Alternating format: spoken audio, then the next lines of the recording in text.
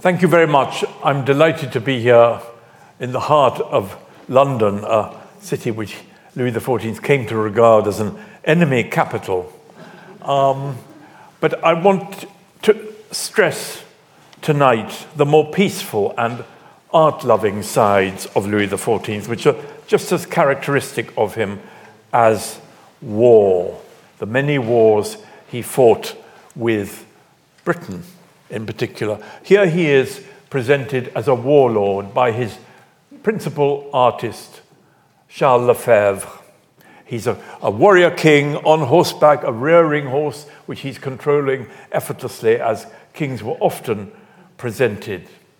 And he lived in the classical past, as a lot of rulers then did. As Versailles, in a way, is a love letter to the Roman Empire. It's trying to be better than Roman palaces, both ancient and modern. And here he is as a Roman emperor by Mignard. Almost all these pictures are in the Château de Versailles, either in the royal apartments or in the Musée de l'Histoire de France in side wings. He's a Roman emperor crowned with victory in front of Maastricht, which has just fallen to French armies. In fact, at that time, he was allied with England. So this is a siege where John Churchill, later Duke of Marlborough, is learning the art of war. But Louis XIV, the longest reign in modern history, longer even than Elizabeth II. He, 1643 to 1715. He's often he saw himself also as a new Alexander the Great, whose history he had read. And he's a warlord with the most alarming and toughest army of the Europe of his time. He's devastating the Rhineland, these poor German cities, and Genoa, Brussels, Algiers also bombarded. However, and in the end, he loses his wars. The Treaty of Utrecht in 1713, France hands some provinces back. But as a patron of the arts, I will try to show tonight, he is much, much more successful. And in fact, he won victory after victory. And I would even suggest he's possibly the greatest patron of the arts in the history of Europe. So we'll discuss him as a patron. And here you see a picture by Nicolas Loire, which rather amazingly is in Stockport. And this shows the triumph of the arts, a constant theme in the decoration of Versailles. And top left, there is the dark figure of the key man, the key fixer, Colbert, who is in charge of the court, of money, of the interior, of the economy. It's he who actually pays the artists. And another picture on this theme, it's by Jean Garnier at Versailles. It shows Louis XIV as protector of the arts and sciences. You see musical instruments, a globe, very keen on global travel, and other symbols of the arts. And even more, this is Louis XIV, a fantasy visit to the Academy of Sciences, which he founded. Behind him is the observatory, which is just being restored and will soon be open to the public again at the end of the Jardin du Luxembourg, which he founded. And you see he's surrounded by scientists and artists. Too many to list them all. Here is the king. This is the all-important Colbert again. Here is his brother, Monsieur. This is probably the premier gentilhomme de la Chambre, the key court official. A globe again, a globe. French scientists, cartographers, astronomers were then the best in the world. In fact, Lord Macaulay later wrote, France had the domination of Athens and of Rome, of the arts and of power. And he's following a tradition of the French monarchy. Since St. Louis, or maybe earlier, it had been a leader in patronage of the arts in Europe. In the Gothic style, François Ier, who brings Leonardo and others to the French court. There's this feeling it should be the European magnet for the arts. And Colbert said to Bernini, who is specially summoned from Rome, the greatest artistic genius of the day, to France, he said the king would spare nothing to make the arts flourish in France. And he himself insisted on the highest quality. That may be why they did flourish. He personally selected the pictures on his walls, the singers in his choirs, including, which was very unusual for the time, some women, and the sculptures in his gardens.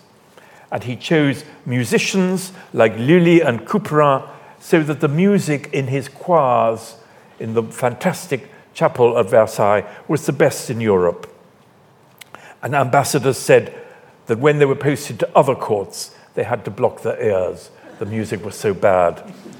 And he's really involved. He's not just commissioning and paying. He's actually participating in the creative process, in my opinion. He personally directed the design and decoration, not only of Versailles, but also of the Trianon, of his vanished pavilion at Marly, and of the Louvre. And while he's rather reserved, rather silent towards most of his courtiers, he had to be, because otherwise they would never have stopped asking for favors, he's very polite to artists. He allowed Bernini to run his fingers through his hair, through the king's hair, when he's sculpting a bust of the king, to rearrange the hair to suit Bernini. And Bernini talks to him as an equal. He tells the king that for someone who had never been to Italy, he had surprisingly good taste, and so on. So it's very much an equal. And André Le Nôtre, his great gardener, the designer of the park at Versailles, of many other parks, not only around Paris, but even in Europe, St. James's Park a bit, Greenwich a bit, he's treated as a friend. He gives the king part of his collection of pictures and bronzes. And towards the end of his life, when they're both old, they both have wheelchairs and are pushed around sort of together, as almost as equals, round the park of Versailles. And there's the astronomers. Here is another picture of royal magnificence patronizing the arts. It hung in Louis XIV's Petite Galerie on the first floor of Versailles. It no longer exists, where he kept his private collection as well as the grand official pictures, which you can still see some of them in the state apartments. And Louis XIV's own person was a work of art. We don't have any of his clothes because they were, if they had survived, they would have been destroyed at the Revolution. All the best French Ancien Régime clothes are from outside France. But we do have his jewel box, which you see here, made for him in 1675. You can see it in the Salle des Objets d'Art in the Louvre now. And he loved jewels. He's personally choosing jewels, and which jewels his mistress, Madame de Montespan, should wear. He would walk close to the ladies of the court at a ceremony so they could admire his clothes and the jewels on his clothes. He's hoovering up jewels throughout his reign for his personal collection. It's made by Jacob Blank from Nuremberg. And he insists that his courtiers buy sumptuous clothes for ceremonies like royal marriages and so on, to help the Paris dress trade. So here we're in the Mercer's Hall, and Versailles itself was like a Mercer's Hall. It's a show place for fashions and other luxury products, as well as a royal palace. And he visits factories making lace and so on in order to encourage them, following Colbert's advice. Colbert sometimes would tell the king what to do. And of course, his lace neckties would be covered in signs of his monarchy, sun rays or L's or fleur-de-lis. And he starts Le Mercure Galant, which is the first regular fashion magazine in Europe, encouraging Europe to follow French fashions. It was dedicated to Louis XIV, and it received a government subsidy. And all this goes on today. One of the biggest industries in France is the luxury industry, perfumes, clothes, and so on, as you know. And now the French have taken, a Frenchman has taken over Christie's, and I think Sotheby's too. So the sale of works of art, as in the time of Louis XIV, is now being orchestrated from Paris. Dress, now, there you see the detail, this very luxuriant filigree, detailed ornamentation on objects, on buildings, on clothes, which is a hallmark of Le Style Louis XIV. And here he is dancing as a young man in a court ballet as Apollo, the god of the arts. And he never stops dancing, really, all through his reign. He dances as a young king with the Queen of Poland in 1645. And this is dancing during the Fronde, even the terrible civil war of his youth. The court ballet never really stops, because you have to think, we are at the French court. The party has to go on, even if there are rebellions and civil war. And his father had danced, and his other predecessors had also danced in ballets. It's a way of assembling the great nobles and the great talents around the king. He would practice dancing in his own rooms every day as a young man, apparently. And he would dance in public until he was 30, and in private until he was 60, at Marly, where the public was not admitted. And sometimes he dances as I'm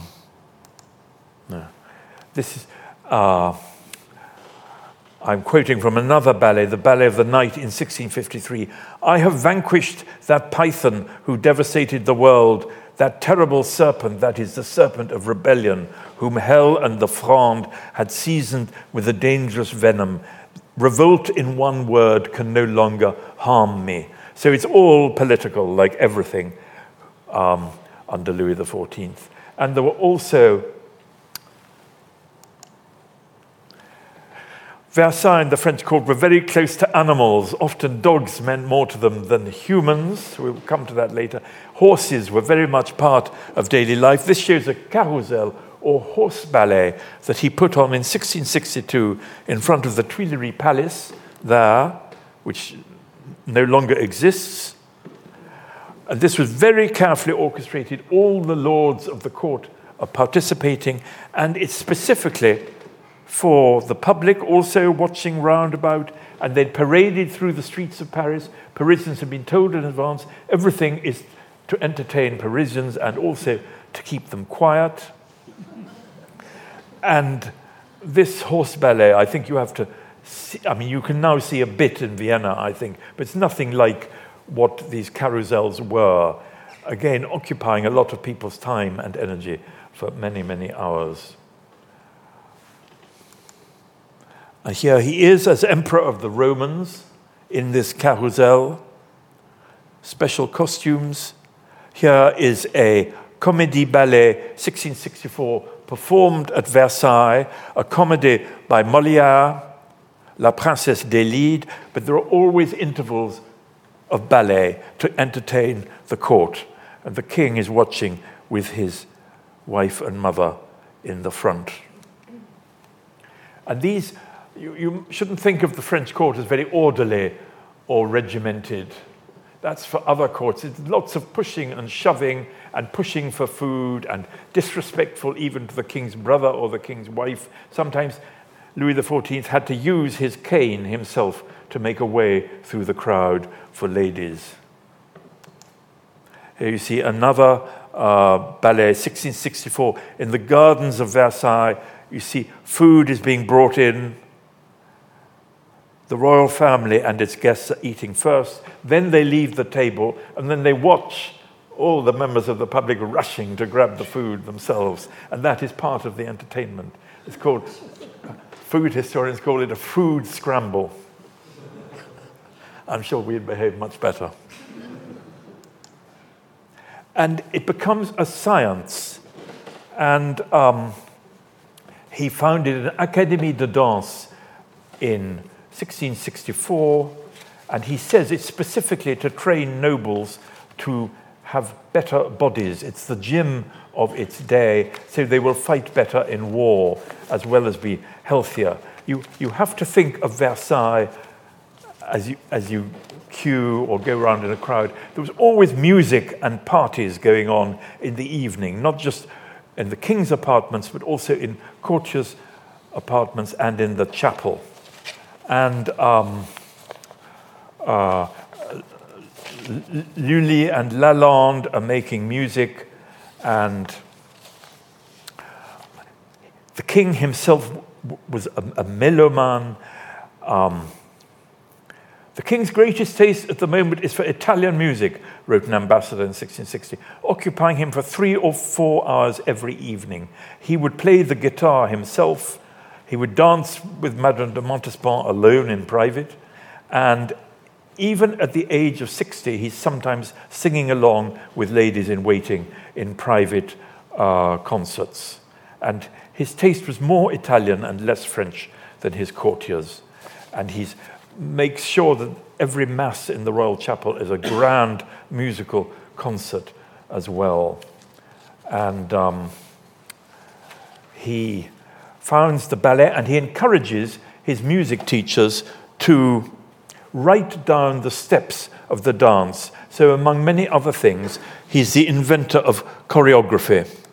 This is by Raoul Feuillet, who is one of his dance teachers. Choreography, or the art of describing dance by characters, figures, and demonstrative signs. Published in 1700. You see the beginning of writing it all down.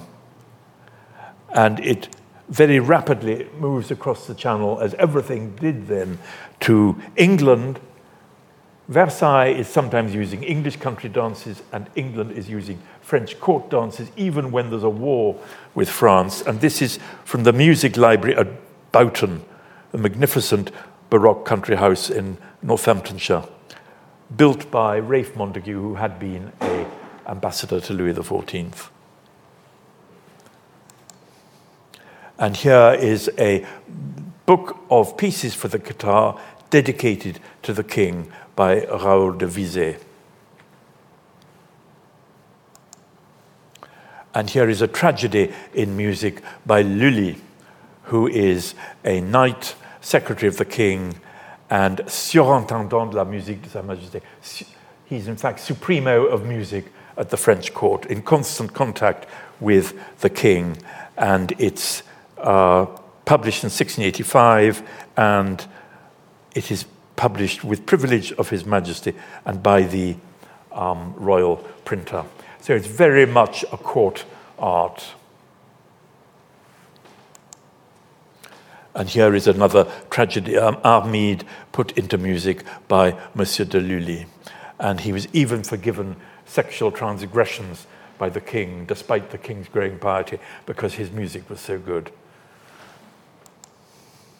And he's also obsessed with other forms of art, not just dress and music and dance, but also furniture and furnishings. And this is a famous scene at a Gobelins tapestry. You see the French royal coat of arms at the top, the 3 fleurs-de-lis, and the king is honoring the factory, which is really a mini city of the Gobelins, which is still the seat of the National Furniture Store today in southeast Paris. He's visiting it, and you can see there some of the works of art being made for the king. That is tapestries, silverwork, furniture, and so on. And he visited it several times, so he's really personally appreciative of it. And in fact, he's the style master. Here you see one of the bronzes, which he would have in his private apartments, with medals of himself. He commissioned a whole series called The History of the King of his own medals. And I said that he was a soldier, and this medal says, Rex Dux et Miles, the king, a general and a soldier. He's not just organizing battles, but he's also actually in the trenches himself with the soldiers, or that's the theory. And he did go into the trenches quite often, but his ministers wouldn't allow him to stay long because it was too dangerous. And here is a medal commemorating the finishing of the Palace of Versailles. And he probably had about 21,000 medals in his private collection. Many classical Roman, Greek medals and cameos, as well as modern medals. And you can see some of them now on show in the Bibliothèque Nationale in the Rue de Richelieu. And this is his principal mistress in the 1670s. This is by Henri Gascard. It's in Versailles, Madame de Montespan. She is shown in the sort of luxurious interior at the beginning of Louis XIV's reign. You see cabinets surmounted by blue and white china, because Chinese porcelain is being imported originally via Holland and later directly to France, and is very fashionable with the courtiers of Versailles. And I'm just going to rapidly show you some pieces of furniture, some of which would have been made at Gobelins. You see the medal of Louis XIV. Maybe they've been slightly changed later, but this is the great grand style of Louis XIV's reign. This is in the Metropolitan Museum in New York. This is in the Louvre. In the Louvre again, you see, made with many rare metals, tin, silver, gilt bronze, and so on, asserting royal supremacy. This is a Cucci cabinet from the beginning of the reign of Louis XIV, made at the Gobelins factory, now at Alnwick in Northumberland. A lot of these things were sold even before the Revolution and hoovered up by English lords. And this is the king's personal desk. You see the enlaced L's and crown, which is his mark. He invented the monogram of the L's entwined. His father's monogram had been much less elegant. It may have been copied from the entwined F's of his hated minister whom he imprisoned, Fouquet. And one is in the Metropolitan Museum, and a pair is in the Louvre. It's really a magnificent piece of work. And so France is winning any battle for supremacy in furniture. French craftsmen spread across Europe. They make these beds, and this bed was made in 1688 by Perrat, an émigré French craftsman, for James II. It's the finest state bed of the Louis XIV period, and it was taken after James II's fall by Lord Dorset and is now in Knowle House in Kent. And you see the tabouret or stools that went with it, because there's a very strict furniture etiquette governing who could sit down in the presence of the king and on what. And this also applies in England, but it hasn't yet been fully studied. And he loved pictures. He's a collector as well as a patron and creator of works of art. And to please him, the Doge of Venice gave him this incredible Veronese picture of Jesus Christ having supper in the house of Simon, which is now hanging in Versailles. And under Louis XIV, the royal collection of pictures rose from 483 in 1683 to 1,478 in 1709, and the best pictures were moved from the Louvre to Versailles, including the Mona Lisa. And his favorite painter is Charles Lebrun. This is the family of Darius before Alexander the Great. It still hangs in Versailles. He's trying to show that French painters are now as good as Italians. And the whole of Versailles is to show that French arts are as good as or better than Italian arts. And he adored Lebrun's pictures. He interrupted a council meeting once to show his ministers. This is the triumphal entry of Alexander the Great into Babylon, possibly a reference to Louis XIV himself. And this is Louis XIV and the inevitable Colbert adoring the triumphant risen Christ, with St. Louis, the patron saint of the French monarchy, behind them. He would interrupt council meetings to show the latest Lebrun picture to his ministers. And he once said to Monsieur Lebrun, shortly before his death, "Do not die, Monsieur Lebrun, to make your prices rise. I respect you enough already," which is a sort of sardonic Bourbon compliment that he specialized in. And the Galerie des Glaces, I hope most of you have seen it. The ceiling is simply incredible. You really need special optical help to understand it. It's the triumph of the king. It's the largest gallery in Europe, and I think the only one dedicated solely to one monarch. Normally they're to ancestors or the gods of Olympus. For Louis XIV, it was only himself. Here he's represented as Jupiter with thunderbolts conquering the city of Ghent in what is now Belgium in 7 days. Here he is giving orders to his brother and his cousin at the beginning of a war. You see the incredible decoration surrounding the pictures. Here is Jethro defending some people. This is the picture he showed his ministers. Biblical scenes beginning to dominate towards the end of his life. And that is Jesus Christ being raised on the cross, another Lebrun biblical scene.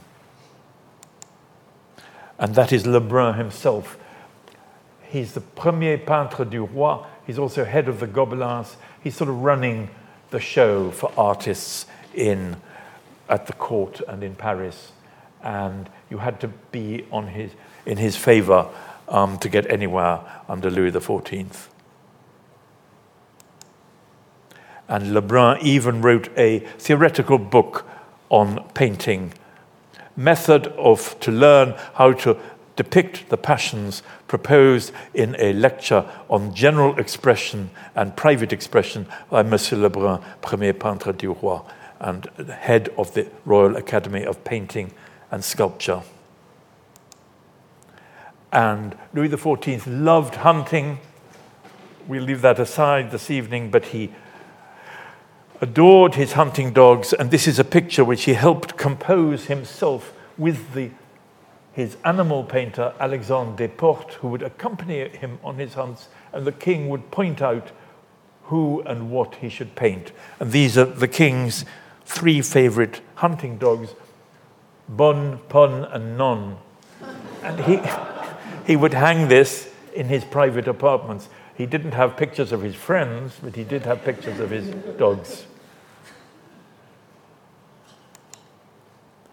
And the works of art in Versailles and in the Louvre were engraved, one of the largest engraving enterprises of the 17th century, the Cabinet du Roi, and then published by the Imprimerie Royale, which itself is in the Louvre, and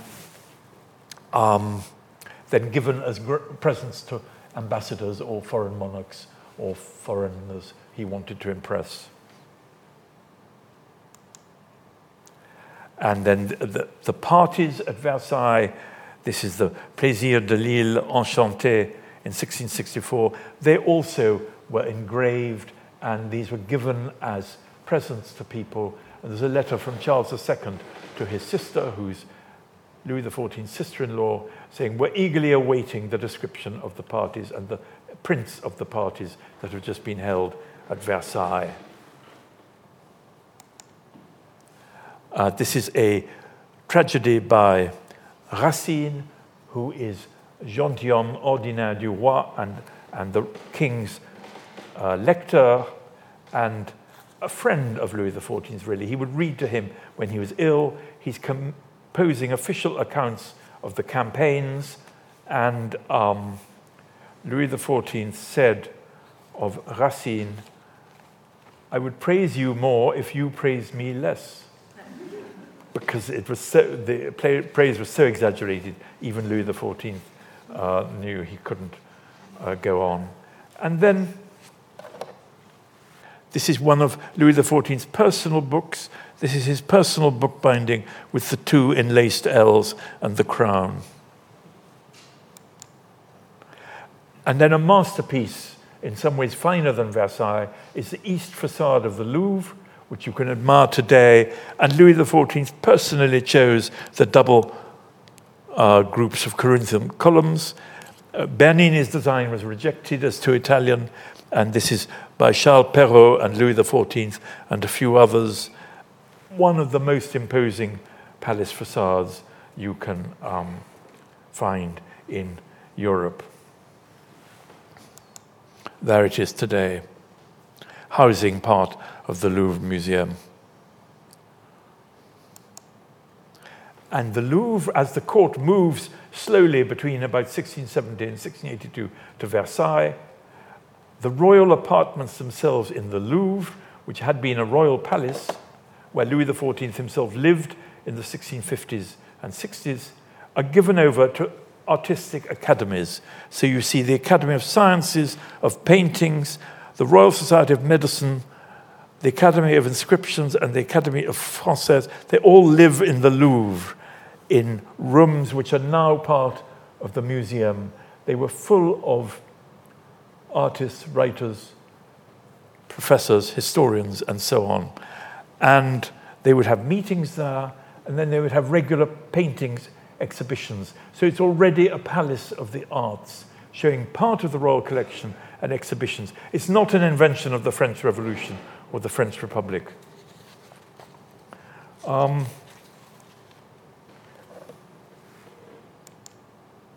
And another architectural masterpiece by Louis Le Vau is the Invalides, 1671 to 1706, in southwest Paris.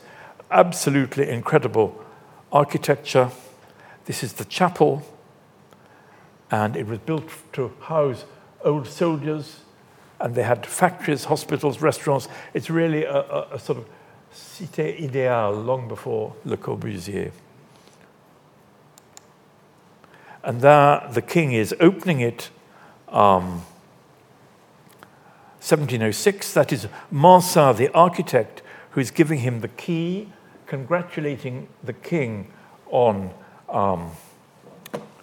building a palace for. "I have the honor to present at the feet of your majesty the key to this sacred temple which your piety has erected to the glory of God." Very Catholic. And the king congratulates him, and then, amazingly, though she's not represented in this print, but the print does show the architect almost the equal of the king then turns to Madame Mansart, with a respect for women exceptional for his time, and says, "Madame, seeing you here, I cannot refrain from complimenting you for the share that you must take in the glory that Monsieur, your husband, is receiving today." So the French court was really, as was said at the time, a paradise for women, a lot more power and status at the French court than in the English parliament, or indeed in any parliament until within living memory. Women are really very powerful indeed at Versailles, and they really weren't in the Chamber of Deputies or the House of Commons, but that's another subject.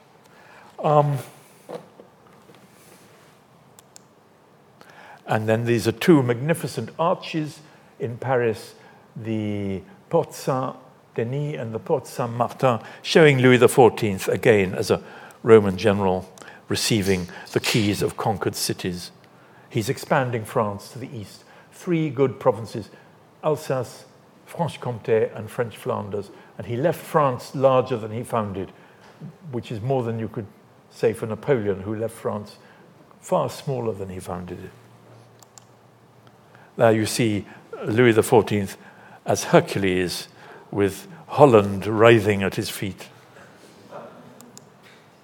And now Versailles, which again is another of the great works of art of Louis XIV, as even greater than his own person. This is by Pierre Patel, 1668, arriving at Versailles.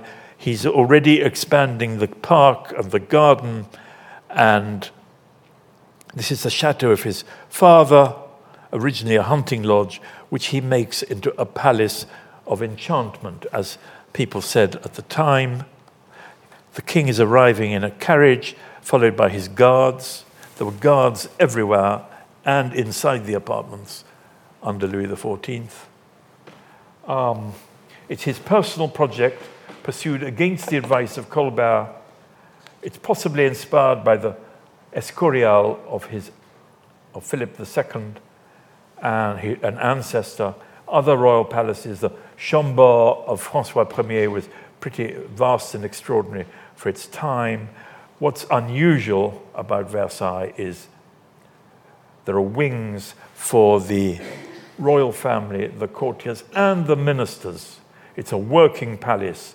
It's a seat of government and a military headquarters. And there's always a party going on because it's Louis XIV's palace. I quote, 14th of October, 1663.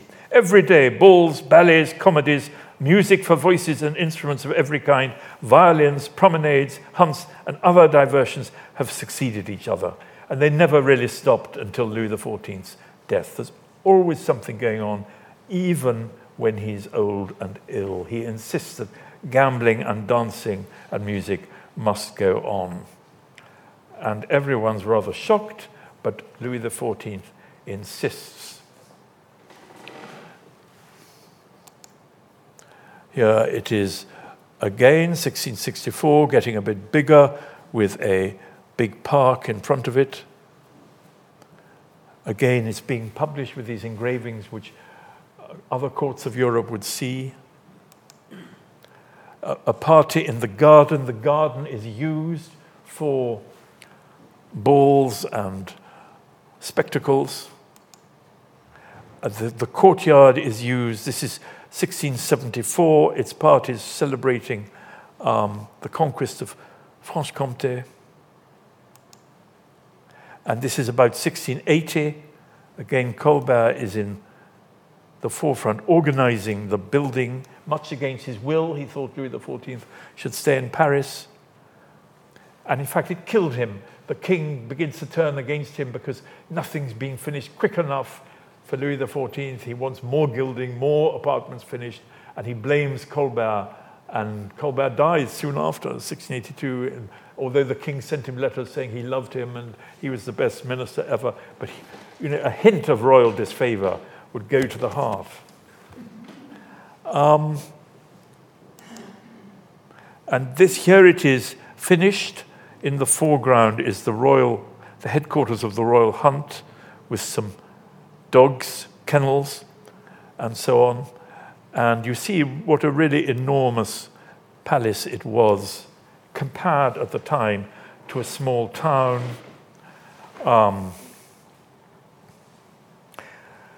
His sister-in-law, the Duchesse d'Orléans, Madame, writes, 1688, "If I could describe the splendor with which these rooms are furnished and the amount of silver there is everywhere, I could go on forever. Solid silver mirrors, chandeliers, and tables adorn the state apartments. And Versailles is also a hunting lodge, a music and dance festival, a fashion parade, a finishing school, an information center, and above all, an army headquarters and a government headquarters. Even the English, when they come, 1701, there's a moment of peace. John Northridge calls it the most beautiful palace in Europe. The side which fronts the garden supports all that can be imagined sumptuous. Its roof, glittering with gold, affords a glorious prospect at a distance. A miracle of the world, the finest palace I ever saw." Here you see, looking towards Paris, on the left are the Swiss Guards, recognizable by their red uniforms. On the right, the Garde Française in blue. It was their desertion in July 1789 which made the French Revolution.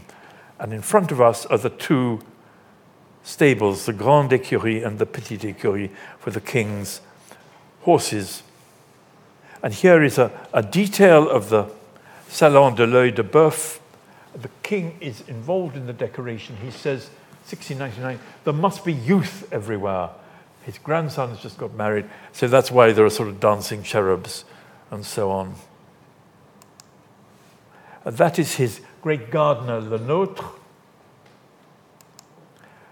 And this is, I'm sorry, but it's blurred, a view in the garden down towards the big lake, which is going to be used in the Summer Olympics in 2024 for boat scenes, and the park will also be used for equestrian events. Here is the vegetable garden, which you can visit, the Jardin Potager du Roi, which the king would regularly visit, followed by courtiers. France was then a leader in garden knowledge, and John Evelyn translated this book on fruit and veg at the end of his life in the 1690s into English. You see instructions on how to manage fruit and vegetables. There it is now. This is the park at night. He's also a king of fireworks, a king of nocturnal parties. Really spectacular. And now we're going to have a tour of the park, which in a way is an even greater work of art than the palace itself. This is the labyrinth, which no longer exists, painted by Jean Cottel. Again, they're living in a sort of mythological dream world. Gods and goddesses are shown in the park of Versailles. A nymph is being surprised by a god, as I'm sure many nymphs were surprised in the gardens of Versailles, or not really surprised. They arranged rendezvous. He does even practically say this is a garden of love and people should be allowed in at night, which they were. Here is the Fountains of the Dragon, which is still there, which on the days of the Grand Zoo, the fountains are running.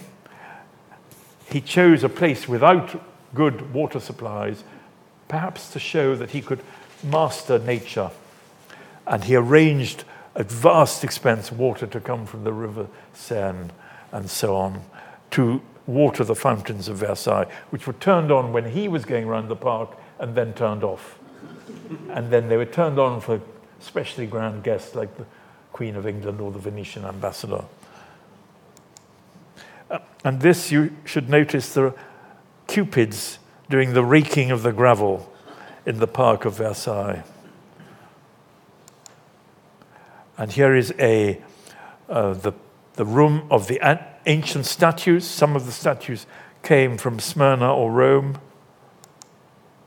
This shows the park functioning as a place to meet your friends or acquaintances. This is the ballroom, where sometimes there were open-air balls. It still exists. They're called bosquets. This is another round ballroom, which still exists. Here is an aerial view by Israël Silvestre showing Versailles around 1685, a sort of fantasy view, but very exact. Here you see the view from the park with these bosquets all lined with statues, which are still there now. It takes a very long time going around each one. This is the orangery, underground, where the orange trees were and are kept in the winter. When the Siamese ambassador came, it was a global hub with ambassadors from all over the world, that he said the oranges live in a building which other monarchs would like to have for themselves as a palace. And here is a plan of Versailles. Here's a statue, Apollo, again the Apollo theme, surrounded by nymphs, by Girardon, his great sculptor. And this is the magnificent, The Abduction of Proserpina by Pluto. This is a model. The original is now in the Louvre. A staggering work of art. Again, he's showing, we French have better sculptors than Italy now. That's the message. And more statues. That's the fame of the king. This is another mythological scene. This is Ganymede being abducted by the eagle. This is Le Coléreux, the angry one. These are Perseus and Andromeda. This is the Trianon of porcelain, which he himself designed, 1670. It's really a love nest, to give it a polite name, for his meetings with Madame de Montespan. He's sort of showing off that he's got the most attractive woman of the court. And then he replaces it with another building, which again he designs with Mansart, the architect, the Trianon, which is his escape from Versailles. He himself liked escaping from Versailles, and these flower beds were packed with hyacinths and tuberoses and others, grown in a special nursery at Toulon on the Mediterranean for the king. Thousands of plants would be brought up. They'd be changed quite frequently, and it is said by Saint-Simon and also by other sources that the smell of the plants was so strong that sometimes the courtiers were driven back inside. They couldn't cope.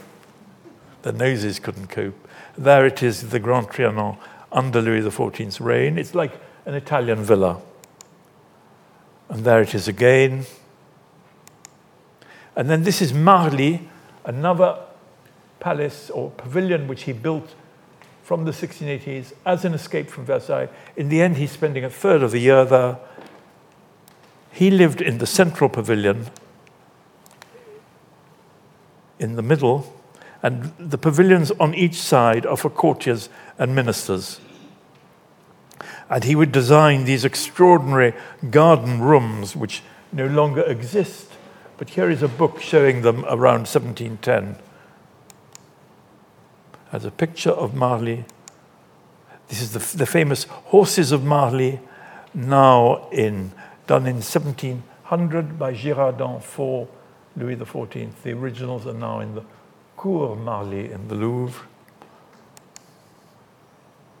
trumpeting the fame of the king. And here you see one of his rooms with the carp, which he loved to watch, golden carp, although not all carp need muddy water, but an awful lot do. So he wanted to see them, so he put them in clear water, and then a lot of his carp died. But he did see them.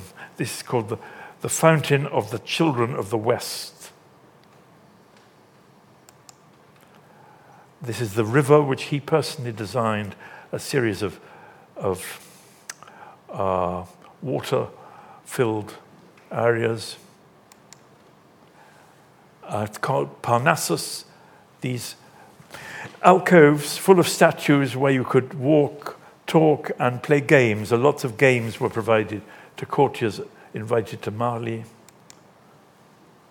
The Parnassus, you see, it's an endless landscape of walks, and there's only a park left. It was destroyed during the Revolution, but it's to go to Marly, where it's much more relaxed, and you could talk to the king and members of the royal family in the central room and the ministers, and it's for that people would line up in Versailles as the king passed on his way to Mass and say, "Marly, sire, can I go to Marly, please, your majesty?"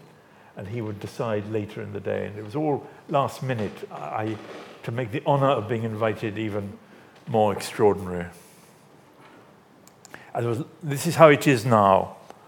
There's nothing left of the central pavilion and just some trees and walks. No statues are left. And this is the machine of Marly, which the largest machine of its day, which had a mechanism of wood to bring water up from the Seine to an aqueduct, which would then water the fountains of Marly and Versailles. And Louis XIV loved his gardens. He would go out in winter even when it was so cold that his dogs refused to go out, the king would go out. And again, it's a recreation of the classical past. And and there you see him touring the gardens of Versailles. And what is the point of Versailles? It's not only actually quite an efficient government and military center, it's away from the hurly-burly of Paris for various reasons, not just fear, but also Paris sort of distracted his ministers, but also, in the words of the Mercure Galland, at Versailles, Louis XIV does the honors of France and shows foreigners the magnificence of his court. I think it's a dialogue with Europe saying, we've got it best. It's better than ancient Rome or Renaissance Rome. Even enemy ambassadors like William III's Lord Portland, he called Marly the most agreeable garden I have seen, and it would greatly please your majesty. And an Ottoman ambassador was so struck by the gardens at Marly that he said the world was the prison of the faithful, the Muslims, since they did not possess such gardens, but the paradise of the infidel, since Christians did. And he's raising France to the artistic level of Italy. And I just want to conclude with, there he is at the end of his reign in his wheelchair in the gardens of Versailles. The orangery as it is, you can go in, it's quite difficult to find the entrance. A book publishing the statues and groups of Versailles for the rest of Europe. The chapel, which is finished in 1710, far the finest space in Versailles, I think. It still has concerts to this day. The roof of the chapel by Coipel, showing God the Father blessing the congregation. This is Fontainebleau. He had another palace at Fontainebleau, also well worth a visit. Fewer crowds than at Versailles. You see the gardens to the right. And now the influence abroad, even in England, while it's fighting Louis XIV, Chatsworth, built by the Whig Duke of Devonshire, the gardens and the architecture are partly inspired by Versailles. The architecture is partly based on Marly, and it's being designed by Frenchmen imported from France. See, that is slightly like the facade of the Royal Pavilion at Marly. Boughton, full of French furniture, made for Ralph Montagu, Charles II's ambassador to Louis XIV. There you see some of the furniture. This is, in fact, at Chatsworth. A bust of Louis XIV on a Boulle cabinet. Charlottenburg, well, the palace isn't entirely like Versailles, but it's very, very large, and the statue of the Great Elector was based on a statue of Louis XIV. And here is his royal palace in Potsdam. This is a book made by a Frenchman, a Huguenot exile from France, but you see, again, a slight influence of Versailles. He also introduced a state bedchamber, as most monarchs did, because Louis XIV had one. And here you have the Noyers Palais, built by a Huguenot descendant. It's really Frederick the Great's equivalent of Versailles, a great big palace in a park full of statues. This is the state bedchamber of the Elector of Saxony, King of Poland, again a novelty introduced, partly inspired by Louis XIV. This is the Elector of Bavaria, an ally and relation of Louis XIV, crowned with victory, again inspired by Louis XIV. And here is his bedroom with a railing, exactly like at Versailles, and he would have a lever and a coucher and a French-style court with endless balls and plays, as at Versailles. And Bavaria remained an ally of France until the 19th century. And here you see the Palace of Peterhof in Russia. Peter the Great is thought to have been simple, radical, different from other monarchs, but he's not so different that he didn't have a Louis XIV-inspired palace built for him outside St. Petersburg. And he did visit Versailles after Louis XIV's death in 1717. And Louis XIV had refused to receive him, saying, the Russians are barbarians. But in fact, under Louis XIV, the French behaved even more barbarically towards Protestants and their neighbors. And that is a party at Versailles for the wedding of the future Louis XVI and Marie Antoinette, just to show that the party went on after Louis XIV's reign. Versailles remains an incredible entertainment center for the whole of Europe until the French Revolution. And now it is again with constant concerts, operas, plays, special events in the evening, as well as being open to the world in the day. And it is the second most visited palace in the world after the Forbidden City in Beijing. Thank you very much.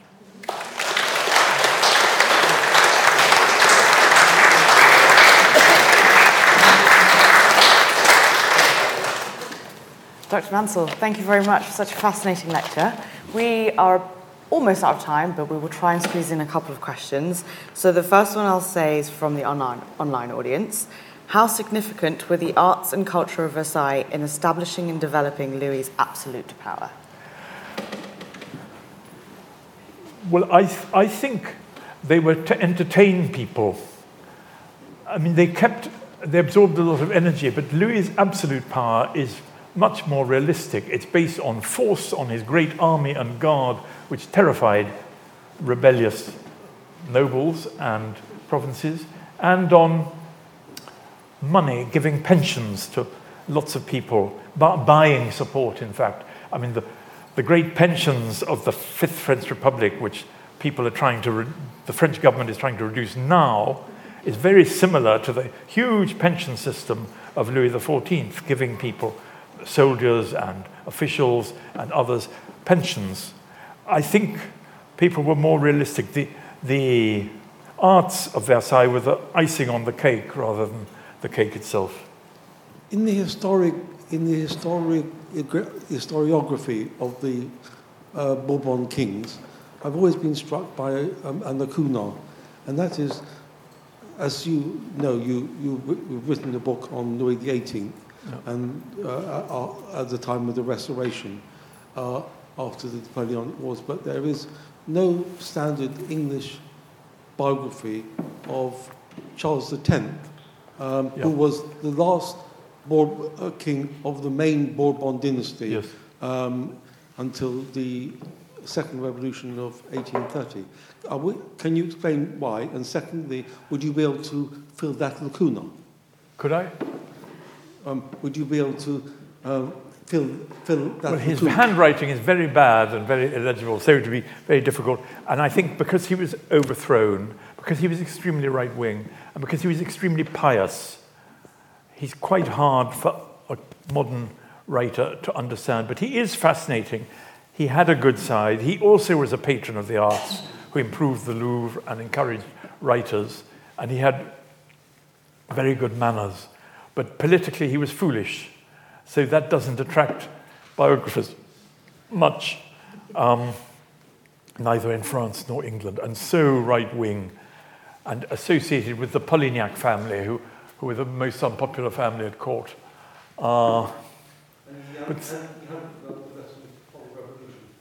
Yep.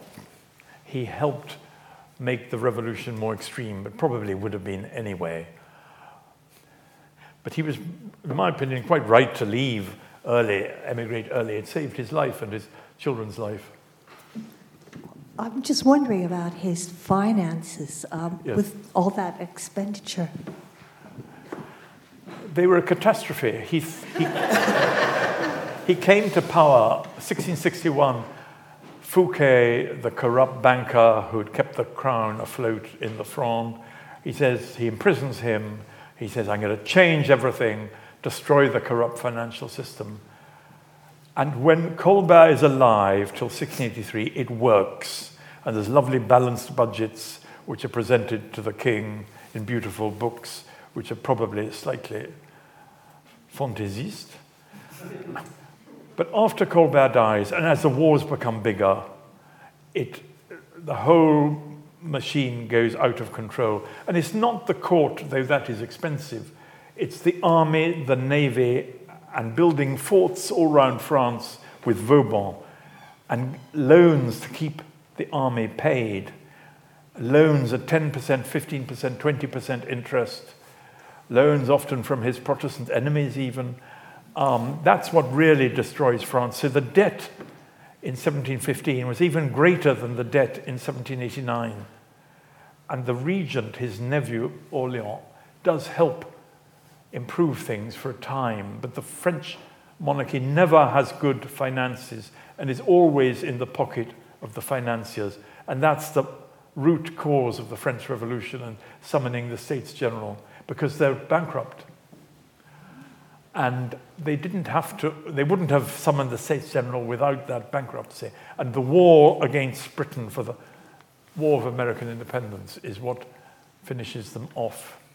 And he did establish an egalitarian tax, Louis XIV, whereby the rich had to pay a proportion of their income also, as well as the poor. And it did go on under his successors, but it wasn't enough. There wasn't enough direct taxation, and people tended to get exemptions from it.